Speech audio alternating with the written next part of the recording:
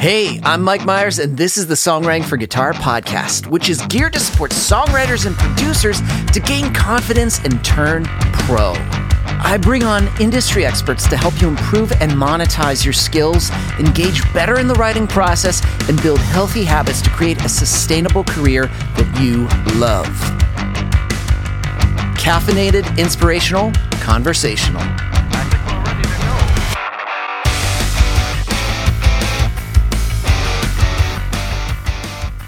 Hey friends, Mike Myers here with the Songwriting for Guitar podcast, episode number 81, Mike Turner. Now, Mike Turner, he is an award-winning music supervisor, editor, music producer for TV, film, advertising. He's done things for brands like Converse, Booking.com, Petco, Microsoft. In television, he's supervised shows and series for CBS, Paramount Plus, Netflix, MTV, DirecTV, Hulu, Viceland, A&E. Yeah, I could keep on going on. And for me, when I started music licensing, I went to a whole bunch of conferences, and every single conference I went to, Mike was speaking. He was a panelist. And to me, it was always funny, always giving great insight into this world that was just so new. And for me, it still is. It's ever changing. But it's really cool to hear the perspective of someone that's been in this position, music supervision, for a while, and the insight that he can give. So if you are someone who's brand new to this concept, or you've thought about, I need a message music supervisor, I need to do this, I need to do it. Before you do any of that, just listen to this episode, because not only are you going to hear a really awesome story of how Mike got into music supervision, his background, which I think is important. People breeze over this when it comes to supervisors. They always treat them as like, oh, get me this thing. They're human beings too. They've got cool stories. And so I feel this is a great chance for you to hear that story. But also, he's going to give some advice for artists that are looking to pitch their music, some of those things to not do or the things to do. So if you're someone in that position that's ready to send that first email, before you do, just listen. So I'm going to stop right now, and we're going to dive into it. Episode number 81 with Mike Turner.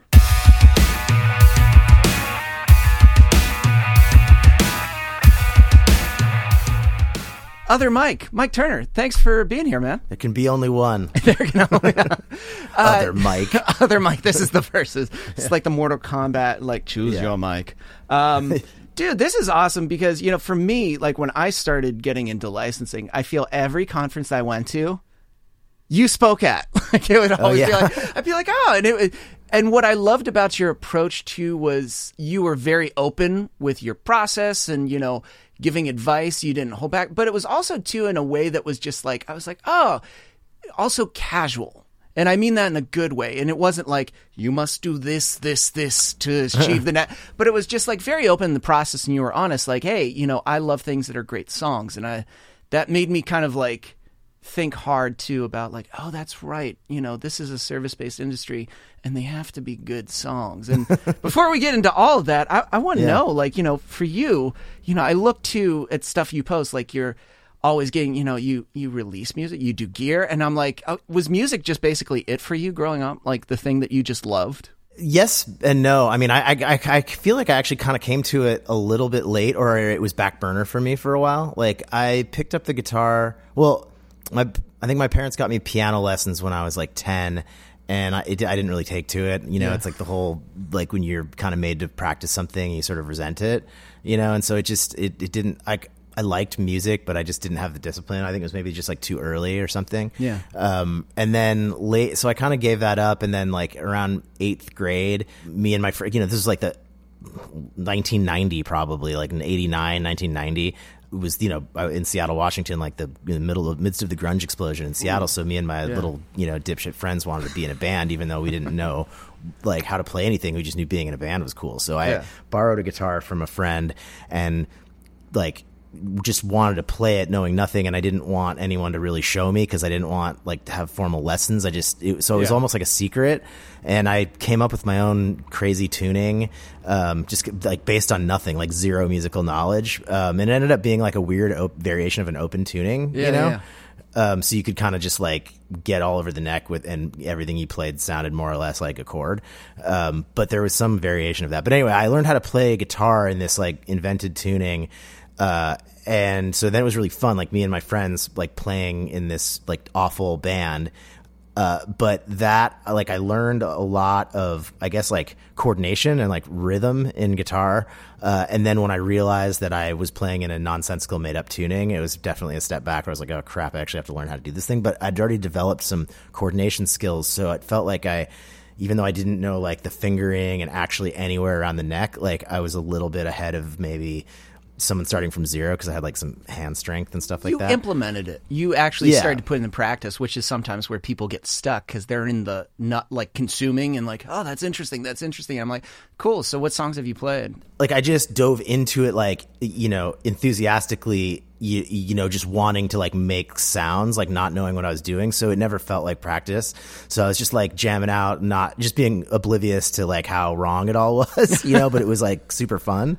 And so I think then once I like ended up going to this sort of artsy high school where everybody was like a dope musician, and it was very like, it was like a private, like kind of artsy, like high school in Seattle where, the hallways were like lined with instruments and everybody like, between classes, like sitting on beanbag chairs and, jamming and they were all like really good in new music theory and they were all like cool and smoked clove cigarettes and stuff. And so I started like hanging out with those guys and actually like, relearning how to play the guitar in a way that like, was the normal way. Anyway, this is like a long-winded way of saying it was. Even then, like that was kind of the beginnings of it, I would say, from like 8th grade and through high school. But my whole focus in life was ski racing. I was like, a hardcore ski racer. Really? And and like from the time I could walk up until pretty much college, where I ended up going, even after this high school experience, going to boarding school specifically for ski racing. And I just wanted to be on the U.S. ski team. I wanted to be a World Cup ski racer. I worked my way up to like, the very like the U.S. development team, which was basically like like a division of the U.S. ski team that like if you're 17 and you're winning races and you're doing like really well, like they're sort of looking at you, and then you can kind of advance up through there if you're like qualifying. And then I injured myself really bad, messed up my shoulder, and ended up going to college instead of like pursuing U.S. ski team stuff. And I did not expect that answer where it was just like ski. I'm like, really? Yeah. So that was kind of like music was a cool thing, but like ski was like, that was like at the forefront. Yeah, so I was always like, playing guitar in the vans, in the van on like the way to ski races and like entertaining my friends and making up silly songs and shit like that. And I liked music, but skiing was always the main thing. And then once I gave that up in college, because I got a partial, like very small athletic scholarship to a good school, and then I quit like halfway through my freshman year in college because I was sort of burnt out. I was like, why am I doing this now anyway? And then all the hours in the day opened up. Like I didn't have to get up at 5 a.m. to like work out and lift weights and, then be training in the end of the day and then studying. So suddenly it was just like, oh, well, what do I fill this void with? And it was music. And then I was playing in bands and doing drugs and lost 20 pounds and, and it was a blast.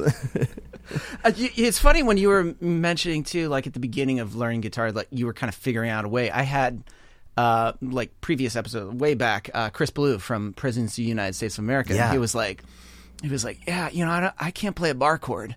And so he just talked about like, he was just like, I just kind of do this too. It was so much easier. And I figured, and he tried to play a bar chord and he was like, see, I can't do it. So he was like, I'm just going to stick with this. And he famously, his guitar only had like 2 or 3 strings on it. Yeah, he's just like full on, and that's it. And that's the same thing. But I find that interesting that you kind of jumped into it, figured out like I'm just going to start playing, and so you were building up some skill too, rhythmically, and again just putting the implementation side. And then you have this period where you kind of learn a little bit more because there are some people that are like, hey, let me show you, and then. Just when you think you're going to do this, it's like then music's here to be like, well, you might as well just fill your time with songs and, like playing and just having fun with music instead now. Yeah, absolutely. And also funny that you mentioned Chris Blue because he helped me buy, I think, my first guitar amp, actually. Really? Okay. That's wild. Super randomly. Like, because I was like, I guess I was in 8th grade. I think I'd maybe had like a PV Backstage 112 before that, but I don't know if it was mine. I think I was borrowing it. And so I finally had some money together and I went to go buy a cool guitar amp at this place in Seattle called the Trading Musician, which was like this sort of like in Seattle, this kind of legendary like used and vintage like guitar shop. I think they had some new stuff, but it was mostly like, consignment and used stuff. And I went in there to like look for one, and Chris Ballou was in there. And of course I knew who he was because he's from the presidency of the United States of America. And like, we were hanging out in the like amp area. And so I started chatting with him a little bit because I was like, oh, I'm a fan. And he was like, what are you doing here? And I was like, oh, I'm going to buy a guitar amp. He's like, what are you going to get? And I was like, I don't know. And then, and so he just asked me a bunch of questions about what I was playing and stuff. And then he was like, you should get this thing, and he was like, literally, he didn't work there, but I was like, okay, I'm going to get that. I love that. It was a Fender Princeton, like a little, but it was like a solid, solid tube amp. Yeah. That's funny. Because I think he's still based out in Seattle or Portland, somewhere. I forget where he said he was, but that makes sense. That you just kind of hanging out there and be like, what you getting? You should get this instead. Yeah, I mean, I'm sure he was buying cool stuff, but that was like one of the cool like guitar, music stores, like mics, guitars, drums. I mean, everything, and it was independently owned. It wasn't like a Guitar Center, but also this would have been like 1990, so before all the mega stores took over everything. Yeah, and that's kind of like at the cusp still, where he's still kind of plugging away.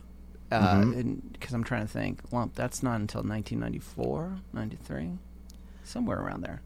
Yeah, maybe. I mean, I was aware. I mean, they were, locally famous already, but and somehow I knew who they were. But yeah, they weren't like megastars yet.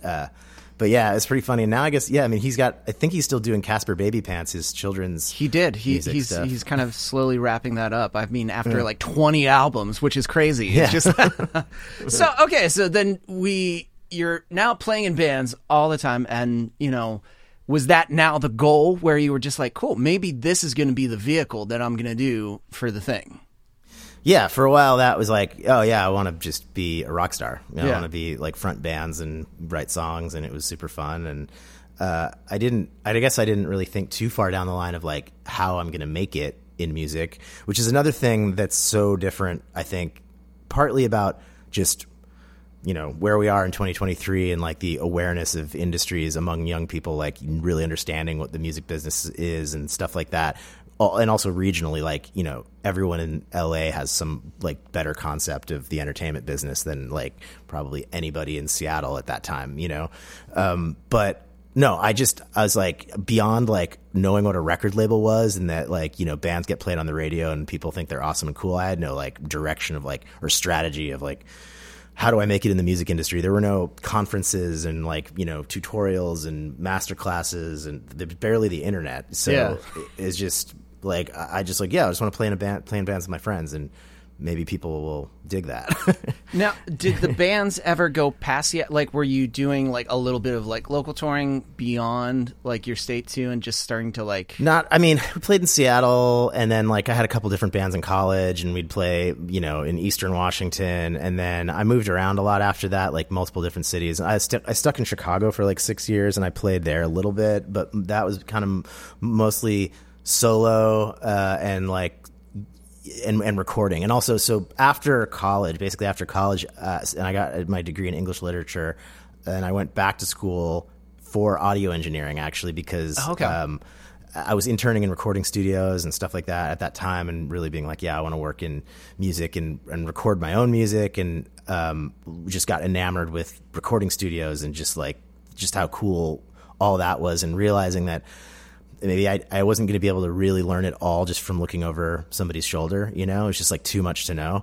And so I did go to get like a technical degree from the Conservatory of Recording Arts and Sciences in Arizona. And I thought maybe, I still wanted to be a rock star, but I thought maybe I could be a record producer or, an engineer. And it was really valuable. Like I learned a lot of stuff that I definitely use to this day, but probably one of the most valuable things was I learned I don't think I wanted to be a record producer professionally. It's like, I don't know, maybe I'm not, maybe like I loved it, but when I looked at the landscape, I'm like, there's maybe 50 guys in this whole industry that like make a killer, talented enough and in the right circles, and everybody else is like, sleeping on couches and living off pizza crusts. And I was like, I don't know if I want to do that, chase that professionally. I'm maybe not quite that talented at this, but it was great for my own stuff, It just seems too, what's interesting is you know, some people freak out where they're just like, I'm not sure what I don't know if I can do this, or I don't know if I should be doing this. It seems like you were just like, I'm just going to try this and I'm going to see if I like it. It seemed like a lot of like testing the waters. Sure. Or just being like open. I mean, I think there was a point at which I'm like, yeah, I'm definitely going to be a record producer. This is like for me. And then got way into it and realized like just maybe how difficult that was going to be. And also, I mean, I think like all of us, you tend to gravitate towards the things that you're naturally good at. And sometimes when something comes a little harder, you're like, I don't know, like maybe there's an easier path. So for better or for worse, I made some calculation at that point where I was like, yeah, I still want to work in the music industry. I still want to write songs. I feel like this is so technical and so hard that maybe I'm not like so naturally gifted at it that I'm going to like be a winner. So maybe there's more success to go around in like, other areas of the music business. And that's when I start kind of looking at like, maybe I want to work for a record label. Maybe I want to be an A&R guy. Maybe I want to be something where I can sort of bullshit my way through this instead of having to have an actual skill, you know? So then at that time since you're kind of in Arizona, is it kind of like, well, LA's right, not that far. I might as well just kind of make the trek out and just like see. No, because so from Arizona, I moved to New York. Okay. I got an internship at like a management company in New York that just briefly turned into a job until they went out of business. And then I moved to like I had a friend who was like a big head honcho executive at MTV in Miami, where all their sort of global business is done. And he was like, come stay with me in Miami. And then, so I like basically overnight just like abandoned I was like not even on a lease in New York. I was just paying somebody rent. So I just went to Miami and I ended up living with him and his fiance for like a year. And I was like doing odd jobs for MTV because everybody spoke like 3 languages there because it's their global business hub. And I just didn't really have the language skills. So I was like taking BTS photos and, you know, doing like PA work for the like MTV Music Awards and stuff like that. And then like pursued a job in Chicago. I was like, I got to get out of Miami at a certain point. Just like nothing's really working here. Yeah. So then I moved to Chicago to pursue some work that also kind of didn't materialize. But then I loved Chicago and I just got stuck there for like 6 years, like doing live sound in nightclubs and, you know, performing in bands and DJing and just like, you know, having fun in Chicago. And then I moved to Los Angeles. Okay. But I did get a job for Bug Music. They were in Chicago. At the time, they were like the largest independent music publisher, I guess, in the world. And then Cobalt came along.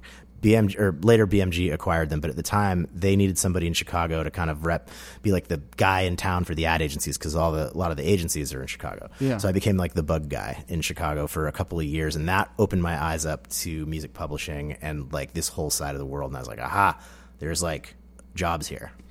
Okay, so then you realize like, oh, wait a minute, like there's lots of opportunity, and it seems like this is something I could. Do you feel like everything that you did, kind of like when you get to that point, you're like, oh, it's kind of like the accumulation of all these different skills and all these different things that you hopped around.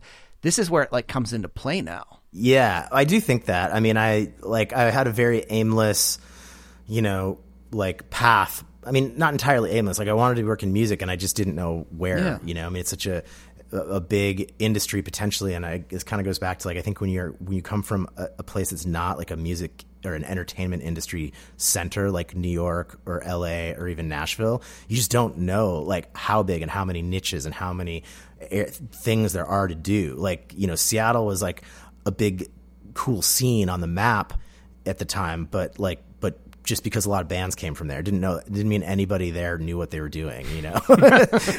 Like there's no music industry in Seattle and there never has been and there still isn't. It's just like a lot of talented musicians come out of that town. So I just didn't know like any of this stuff because like nobody ever tells you. Like the only thing you learn from movies and TV is like record labels sign bands and the radio plays them, you know?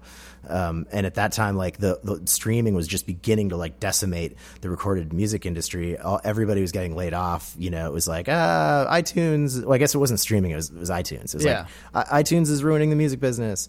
It was also the beginning of this like technological revolution that was changing music in all these ways. But you'd have all these startups that, you know, would fail. And so I kept like working for all these like random things that just never seemed like they would go anywhere. And so once I kind of got into music publishing and realized, oh, this is this massive industry that's existed for longer than I even knew about, that's sort of the backbone of the whole industry.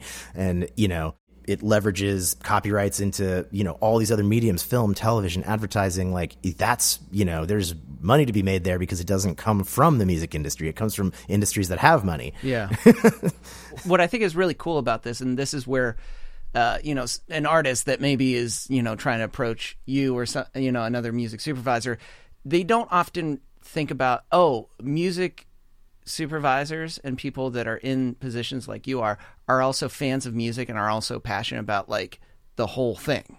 Yeah. I grew up like with really like snobby, strident opinions about music and like desperately trying to be cool in Seattle in the 90s and like, you know, the era of the most like uber hipstery, like peacocking, like, you know, what's your favorite, most obscure band that you can possibly like, everything is just like ripe for parody. It's like, yeah, you know, and so I mean, yeah, like I loved it, but it was all, you know, I feel like everybody in those scenes are so self-conscious, you know, and it makes you like just dive so deep to like, you know, discover the newest, the coolest thing.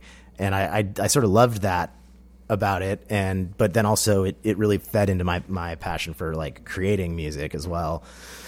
And I just, even though I felt like my kind of expiration date for rock stardom was fast approaching as I was getting into my late 20s and being like, I don't think there's really a play here. Like, I just didn't want to give it up. Like, I still like, I want to be around this in some way. And when I finally learned about like the role of what music supervision was and how that combines like, you know, the things I liked about film and television and all that, I was like, oh, this is where I have to be. And it just seemed like something I could sink my teeth into, like, unlike everything else where it was like, I would try it out and be like, there's nothing here, there's nothing here. And then this, I was like, oh, there's so much here for me to like get good at. And it seemed like an area where it wasn't oversaturated yet. Like there was still the Wild West. I could kind of make my own future. It wasn't just a whole bunch of gatekeepers for me being like, no, you can't do this. Oh, you know? I like that there's not like gatekeep, because I feel like a lot of people get that. Oh, I wish I could do that. Oh, there's a lot of gatekeepers. But to be there at the beginning, or not the beginning, but at an industry where there's few, and it's like, cool, this is a place for me. Yeah, it was still very evolving. I mean, there's way more gatekeepers in this now than there ever have been. And it's wild just how much it's changed in like 15 years or so since I've been doing music supervision. But it's not like I was one of the first music supervisors at all. But I got into it at a point where it was started to become like something known outside of like niche bubbles in entertainment where, you know, TV shows that had cool soundtracks and fans were like knew what a music supervisor was. So it was still early enough that like I started doing it literally just by saying I was one, and then somebody hired me, and then that wasn't a lie anymore. No, I'm curious. So was that just also too, you're like, I'm just going to own the title, and you know, eventually shit's going to happen. Like somebody's going to be like, yeah, you. Kind of. I mean, there was a bit of a dovetail of like, I did end up getting a job for a Seattle-based music library that wanted representation in LA. So I was like pitching like library music, which wasn't quite as oversaturated then as it is now. And knowing that I wanted to move into music supervision, and then it turned out that a Seattle-based production company whose owners I knew were doing a big campaign for Microsoft, and they like kept reaching out to me for advice on like how to kind of handle this music supervision side of it, which had been sort of delegated to them somehow through just like, I don't know, like it just wasn't getting taken care of by the brand or any other agency. So the production company's like, how do we do this? And they're like, can we pay you to do it? And I was like, yeah, I'll music supervise your Microsoft ads. And what ended up happening is these ads were supposed to be online, and they had a different broadcast agency handling all like the big, like, you know, flagship pieces, but the brand liked the online stuff better than their broadcast pieces, so they flipped them and put them on television. So I ended up, you know, music supervising like 7 giant broadcast ads for Microsoft. And so even though I was working pitching, I ended up kind of stepping into that. And then, so from there, that's basically, so technically I'd done that, but then I started calling myself a music supervisor, and then I got hired on a film, but I'd never music supervised a film. So, and I had already kind of learned a lot about music publishing. So it wasn't like I was totally full of crap, but I was definitely like fronting to some degree. Now, what's interesting about that, what would you say are maybe like big misconceptions about, in terms of the way people think music goes into a film oh, it's on the picture now. I feel like there's so much in between that you have to clear and you have to figure out. That's a lot of responsibility on you. Yeah. Well, yeah, I think this has helped me to like explain the role a little bit, because it is so broad potentially. Like it can be very, very narrow or just like really confusingly broad at the role on a production of any kind. It's like anything that touches music can potentially fall in your lap to deal with if nobody else understands how to do it. They're like, oh, you're the music supervisor. Can you figure this out? So what I say is that it's really the job is a project management job. You're basically producing the music department. You're the head of the music department on a project, and about 70%, depending on the job, 60 to 70% of that is project management, logistics, paperwork, negotiation, like budget management, ego management, like therapist, and then there's like 30% of that, maybe more depending on the project, that's like what people would consider creative, like listening to music, watching picture, like what's the right song that goes into who should I reach out to that would be the best composer, but all of it is budget driven and logistics driven. How much time do we have? When do we need to get this done? What's the easiest, quickest path to get this done in the way that, so you're looking at the whole scope of that and constantly spinning all of these little plates to arrive at the creative decisions that like, I would say work best, but sometimes it's not best. Sometimes it's like work easiest and fastest and well enough, No, I like that, easiest and fast enough. What makes something's, and I guess the, scenarios can change and it can always be different, but what makes something like easy and fast that is like, not a nightmare? Sometimes it just comes down to, actually I'd say most of the time it comes down to relationships. There's a lot of, there's more music being made than ever before. There's more pre-existing songs in the world than ever before, and there's more composers out there. I get, you're bombarded by solicitation emails every day from, the usual places, new places, composers, all that stuff. So, and I'm sure a lot of them are very competent. Like any of them might do a really great job on stuff, but I don't know these people. And anything in an entertainment, I think, and especially in film and television and probably advertising, is these decisions are largely like fear-based. Everything, right? It's like there's money on the line, and nobody wants to like lose their job, including me. So, like, I make decisions like partly, based on who I've worked with before that's done a good job for me. And so I trust that and I can vouch for it. And, so that would be an example of like easier and faster, because like, if I were to say, all right, I'm working on a low budget movie and I've got $30,000 to spend on a composer, and I know that the director is into this kind of vibe. Here's a guy that I know that's done that for me before really well. And then 5 other people that are like, yeah, this is the kind of thing we do too, and we would also like that job. Well, it's tough for me to be like, yeah, I'm just going to take a chance on any one of you guys. But I've worked with this guy before, so that's like easier and faster for me, Which makes sense, because you're also connected to that project and that person. If like, they do it and let's say they give you something completely opposite, or they're like, oh, it's going to take a little bit longer, or it's just like, actually, when we said we did it, we kind of do the thing. It's just like that's tied to you too. So like that, I can get, maybe it's, it's funny when you talked about bands. I think some people think music is that like, yeah, kid, I'm going to take a chance on you. You seem like you've got my, Yeah. And it's not like that. It's like, I know this person. I see what they've done before. They deliver. They're easy to work with. They're not a pain. They're 90, I may have 99 problems, but they're not going to be one of them. They're going to be easy. And of course, like, I like working with new people and I like meeting new resources, but the way they kind of get integrated into your world tends to it's less often just like rolling the dice and be like, I want to work with somebody new, let's pick you seem cool. It's usually more like maybe on another movie the director knew this composer, he was already attached, and then I didn't have anything to do with their hiring, but I worked on this movie, saw that they did a great job, and then something else comes up where we need like a similar kind of creative, and I go, you know who would be great for that is the guy that was on this last movie. I didn't hire that person on that one, but I'm gonna on this one. So now that's like someone that like I hadn't worked with before, but I saw how their workflow, I saw them deliver on that. And like, so now I'm willing to vouch for them. Like I didn't have to, it wasn't me on the line last time. I can be like, you did a great job on that. So now I want to bring you onto this. And I can say, you know, in honesty, like I know this person does a good job because I've worked with them before. Now that's a cool example of, even though you may not know that person, you're watching what they're doing. You're connected in some way, and sometimes people don't realize that the things that they're doing in the process. It's like people are watching, and so it's just like, don't be an asshole. To deliver well, and it's just like just show up and just do the work well. Yeah, and so much of it is personality. Like at a certain level, you kind of assume like a baseline level of competency. Like you're all good musicians, but so much of the job does come down to like you're going to spend 4 months maybe on something, and like this person's really cool, like I think the director's really gonna like you, like and so like them feeling comfortable and being able to communicate, especially with a composer.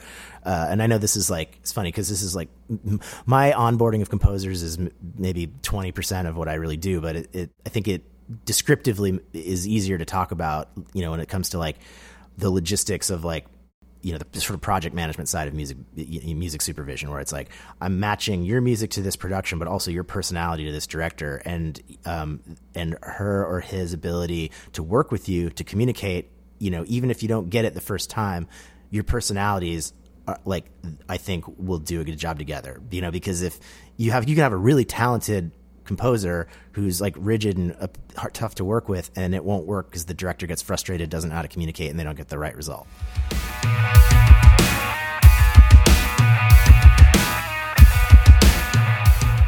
Hey, it's Mike. I just wanted to jump in the middle of this episode. Let me guess. You are a songwriter that is never short of ideas, but you've got a million voice memos. You've got them all categorized there. Tons of voice memos. Well, let me tell you something right now. You want to level up your game. But I'm going to be honest, those voice memos, you can't show those. What you need is a better recording, a better version. That means you have to break open your DAW. So whether it's Logic, whether it's Pro Tools, whether it's FL Studios, whether it's Ableton, and here's the thing, it's overwhelming, it's confusing, it's daunting, it's so crippling. That's why Madeline Finn, one of our coaches, has a free series, DAW 101. So all you got to do is go to songwritingforguitar.com, and you're going to scroll down to our free resources, and you're going to see DAW 101. You're going to click it, you're going to sign up, and she's going to take you through the process of how to record a fantastic guitar vocal with minimal stress. It's going to sound way better than your voice memo, that you feel great that you can show off to a producer, you could show off to a publisher, you could show off to your co-writer. You can convey your ideas much more effectively with a quality recording. So songwritingforguitar.com, scroll down to our free resources section and sign up for DAW 101.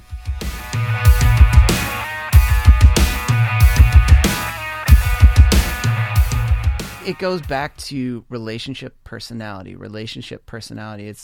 It's people often, well, is that the music's important. It's like, no, the music's totally important, but you do have to you have to gel well with people, and you have to realize, like, if somebody asks for a change, it's because it's a service-based thing, and you go, sure, no problem, and not like, no.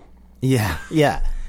Is there's a million hurdles, and there's so much stuff that's frustrating and a pain in the ass, and like that comes up on every single job, and things where like I want to be like, this isn't my problem, this is your problem. But like to a certain extent, just sucking it up and doing it. I mean, look, the only way I get hired is getting hired again or being referred by people that I end up connecting with on some point on every production. And like, I mean, whether I'm the best music supervisor out there is highly debatable. My creative choices, are maybe only a fraction of what ends up getting me hired again on something. It's like that person didn't screw it up and we like them. Well, that's the thing too. It's like it's all connect. I guess there's ways of looking at it like, oh, I just composed. Yeah, but you were part of like this whole unit where everyone's connected. The director and music supervisor, we have editor. Everyone has to gel together to make that project work. And if there's a kink in the system. Yeah, and there often are. I mean, there's just, and it's also productions are kind of, it's a little bit like summer camp or high school, to some degree. Like, there's a lot of people working on something, and not everybody always gets along, and there's always like some gossip, like, oh, this fucking person, can they just, and you never know who it's going to be, but you hope it's not somebody on your team or somebody that you brought in, but like that happens. Like there's like some music editor who's like a grumpy pain in the ass, and it's like we're not going to hire that guy again. Like, God, would you just like shut up and do the thing, and so, it's just, that's such an important part is like, they have to be good. Yes. But there's a lot of technically proficient people in Hollywood. I need somebody that's like good and cool and like, not like I'm saying a pushover who's just going to like eat crap and do whatever you tell them, but like be confident in their ability to like manage all of that in a diplomatic way. And to me, that's also saying like they know how to manage their ego, like their ego's in check. And it's like, they got opinions, and they're going to be like, if they feel like something is like, no, I really think this is good, but at the same time, they're not going to be like, fuck you, I added it in anyway. Yeah, or just right. Yeah, exactly. And there's always a point at which you're in service of the director or showrunner's vision, and there's definitely things that creatively I don't always agree with, and I'm only going to like push so hard against that until it's like, it's not the Mike Turner favorite song show. So now, I guess that's a question. Like, how do you, there's the personal choices, which are like the things that you love. Are there things that you're like, I'm working on this. I'm not really crazy about this, but I'm working on it. You can still objectively make those choices.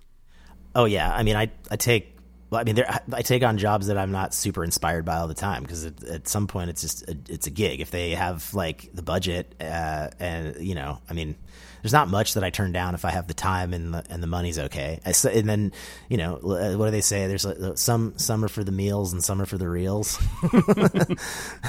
So like every few, like you get something cool that you're really proud of. You're like, wow. And even the ones that I'm not like crazy about, I usually find something to be like proud of as far as my work on the music, whether it's just the needle drops or the score or something.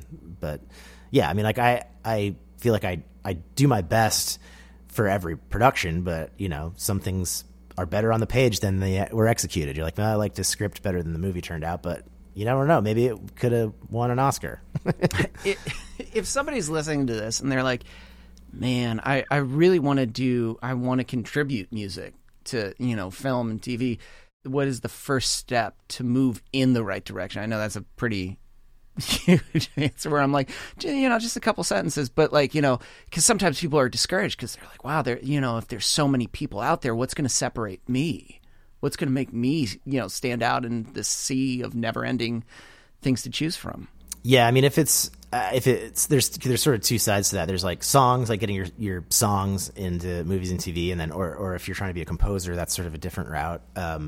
In both cases, to some degree, it's relationships. But if it's songs, and you're like, you're a recording artist or a touring artist, that you're in a band, and you want to get your songs in stuff, I still think that the best thing to do is focus on pretty much every other aspect of your career as an artist, like touring, making fans, all of that stuff is what gets you noticed. That's what like people then come gravitate to your music and say, oh, I want to use that in a TV show. But then to making sure that that's available by having somebody else representing it, like even if it's in the early stages, even if it's just a library deal with a low barrier for entry, but making sure that it's just out there in the mix, that like they're sending, pitches out to music supervisors. Like it's a numbers game at that point. And then, the more your star rises as an artist, if that's your focus, the more people are going to come find you for that. And then of course, it doesn't hurt to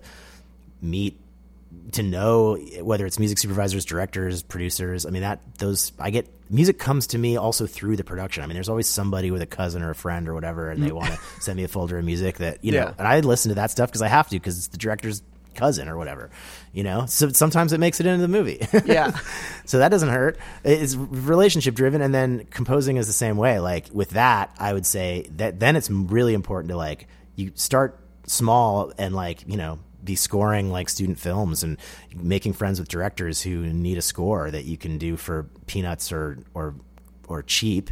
And hopefully the people that you're doing that stuff for, their profiles rise and they keep hiring you back, and introducing you to their director friends and stuff. I think that's fantastic advice on both ends, because to me, if you are an artist, you're saying keep on focusing on what you're doing well and just keep on working at that. Don't go like, well, I guess I wrote 5 songs, put out an EP. We're just going to wait for it to get placed. Let's just wait. Yeah, right. Exactly. I think there's a lot. There was such a boom in the sort of sync business, and there's so many companies that really like sought to kind of capitalize on that in this sort of like get rich quick style thing that like convinced a lot of artists that like a great sync placement is like the key to your music career. And I know that it's happened here and there, but those days are dwindling, if ever. Like the odds that one killer placement is going to blow you up as an artist anymore are very small, just compared to the amount of potential opportunities there are for your music. And so I would say, if anything, it's the opposite. It's not like syncs aren't the key to your music career. Your music career is the key to syncs. Super deep, right? Well, it does make sense, because you get inundated probably with tons of music where you can sniff out where it's like, that's not a real song. There's that, but also just like, even if it is like, if I let's say I'm on a indie movie and I've got $5,000 to spend on a cool cue as source in a bar, like that's cool. And I'm so stoked to be able to like give $5,000 or whatever to a indie band, and they're happy to have it. But like, I don't think I've ever seen once them go on to be superstars just because there's 30 seconds of their song and playing in a bar and a scene in a Netflix movie. Like, I mean, it's cool, but it's the odds of that like making you, it doesn't really happen anymore. Maybe if it was an Apple commercial, or there's a few types of like high profile syncs that definitely get you noticed more. But even then, like, I just don't see that happening the way it did. Like, oh, there's a brand that used a song and now this band is huge. It's like, it bumps your streaming numbers up for a while, and there's nothing bad about it. But again, it's like, take the money, it's cool exposure, it's all like a stepping stone, but like this isn't going to probably break you. You should also be doing everything else. This is mailbox money. It's good look. Yeah. Keep doing what you're doing though. Yeah, keep on going and keep on writing more songs, keep on releasing, keep the engine going, and don't rely on necessarily one thing that's going to carry you there. It's like also your work ethic, and whether you want to keep on doing this is also going to be a key of whether this just keeps on going. Yeah, and the thing is like the amount of money that you're able to make to some extent is kind of tied to like who you are to a degree, right? Like expensive songs are famous songs. Yeah. Songs that nobody's ever heard of don't cost as much to license because there's a lot more options. I mean, brands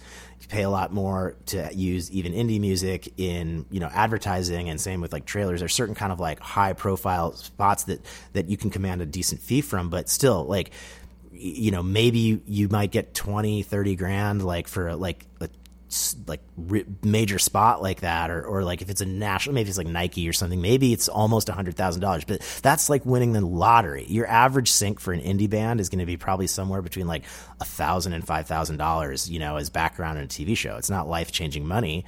So you can't really depend on it. you can't ride on that one. Yeah. I was trying to describe with someone where I was like, I do like, tons of reality TV shows. I was like, but I'm not relying on that one show, because it's like literally like, it's like $60 a cue. It's like, it's not necessarily life changing, but I have to keep on creating just like a shit ton consistently and it's feeding it.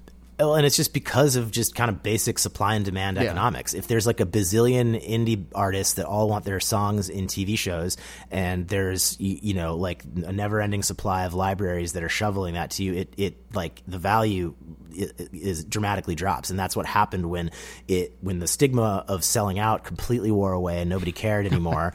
And suddenly music was just like everywhere. Right. But the one thing that doesn't really change is the equity in famous copyrights.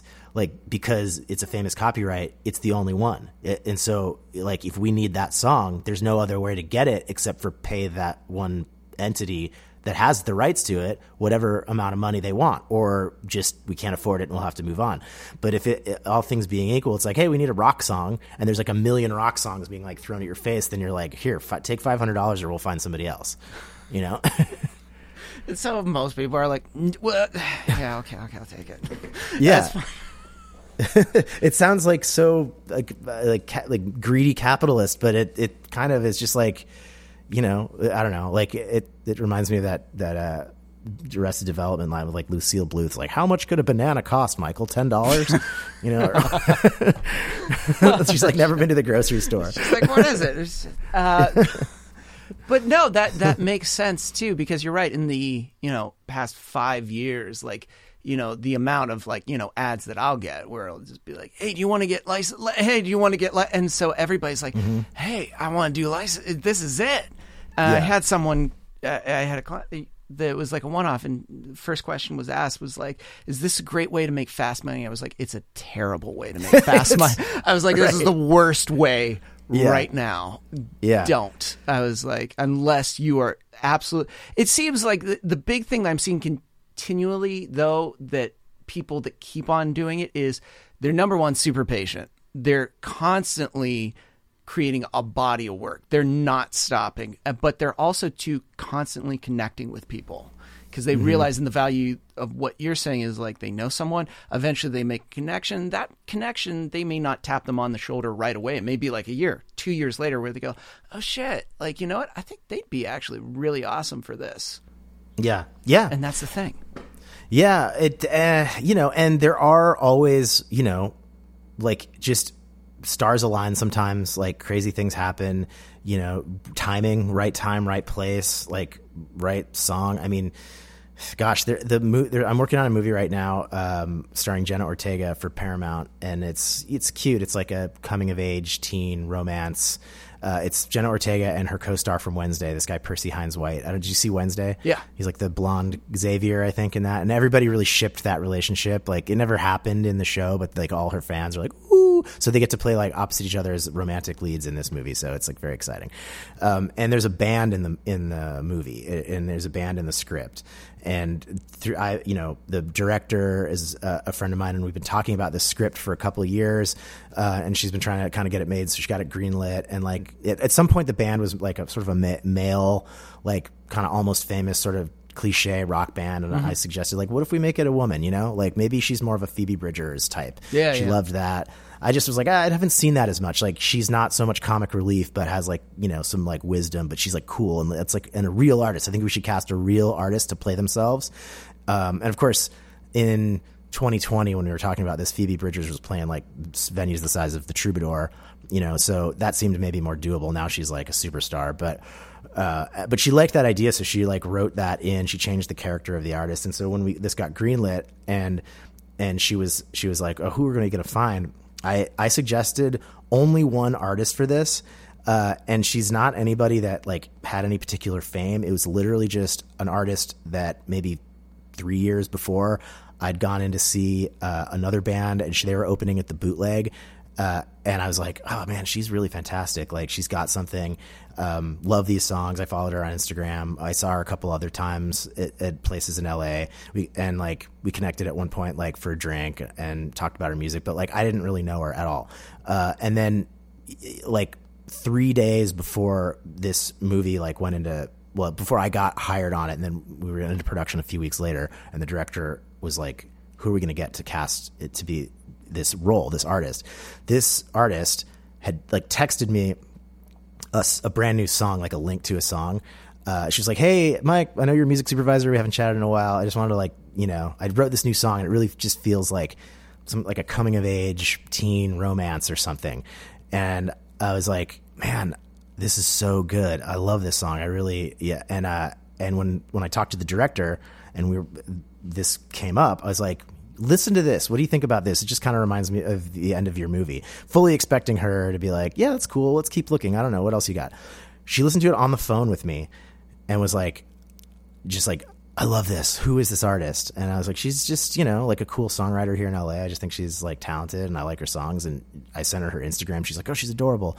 She's like, let's set up a meeting. And literally 2 weeks later, she was cast in the movie. And like a couple weeks after that, we were in Salt Lake City shooting it for 9 days. So she has like multiple like scenes, like big scenes, lines in the movie. So she's playing herself in the film. Yeah. And it's the only, I sent the director one song, and it's the only person that I just off the top of my head, because she'd sent me that song 3 days before. And I was like, oh man, this is so good. I don't know. Let's see what the director thinks. And that was it. What I mean, there's a shit ton I love about that. But what I love is, yeah, that was a connection.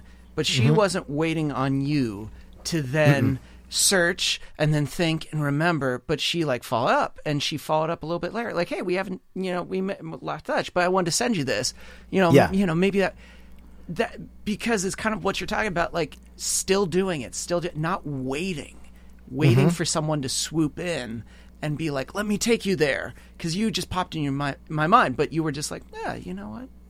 Yeah, and she's not like a part of any of the, she's not someone that's at those conferences all the time. Yeah. Like she's not involved in like songwriting camps. She's got her band, plays her songs, does little tours, like really just kind of in the studio, focused on that stuff. Doesn't really, never really was a part of that bubble in Hollywood, which is kind of, there's like that songwriter kind of hustle bubble. So she wasn't one of those folks. I just always really liked her music. And even when we met, like, for a drink the year before, she didn't even have any sync representation at all, and hadn't really considered it. And so I had suggested a company that I thought, would like her music, and she did end up contacting them. So they started representing her. But yeah, she just reached out like a year later, just kind of like, oh, I thought of you. I just thought you'd like to hear this song. And I was like, I love this. That's awesome. Dude, that is, I mean, that's such a cool, I don't know, just your journey in general. Just like, again, I like that it's not just like this straight path. Like, well, I woke up one day and I was like, you know what, I'm going to be, but like, here we go. It was just like all over the fucking place. You're in Arizona, you're in New York, you're in Miami, you're in Chicago. And then finally you're in LA.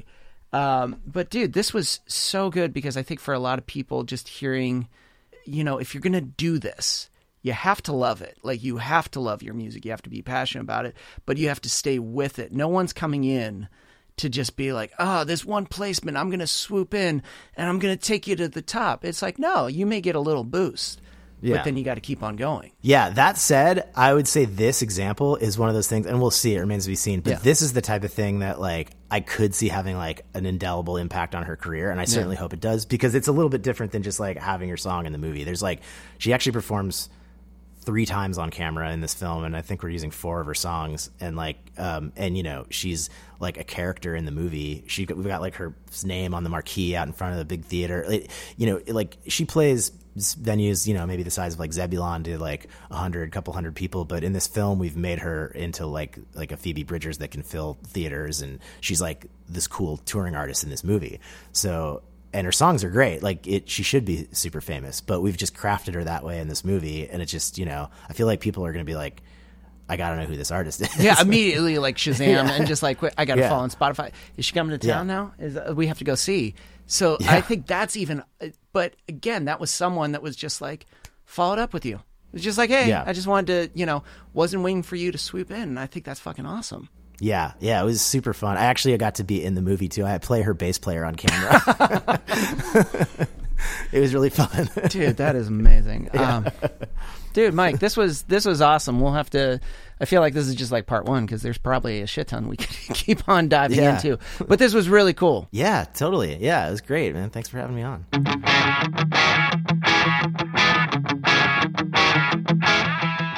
And that does it for this week's episode. Hey, if you enjoyed this episode and any of our previous episodes, and you haven't given us a review on Apple Podcasts yet, can you just take a moment right now, scroll down, give us a 5-star review, and talk about your favorite episode, and share an episode with a songwriting friend that you think would benefit from the things that we've shared. And if you have, thank you so much. You're the reason why we keep on putting out amazing episodes like this one and the one you'll hear next week. And like all of them, they were edited and produced by Chris Fafalius. I'm Mike Myers. Thanks for listening.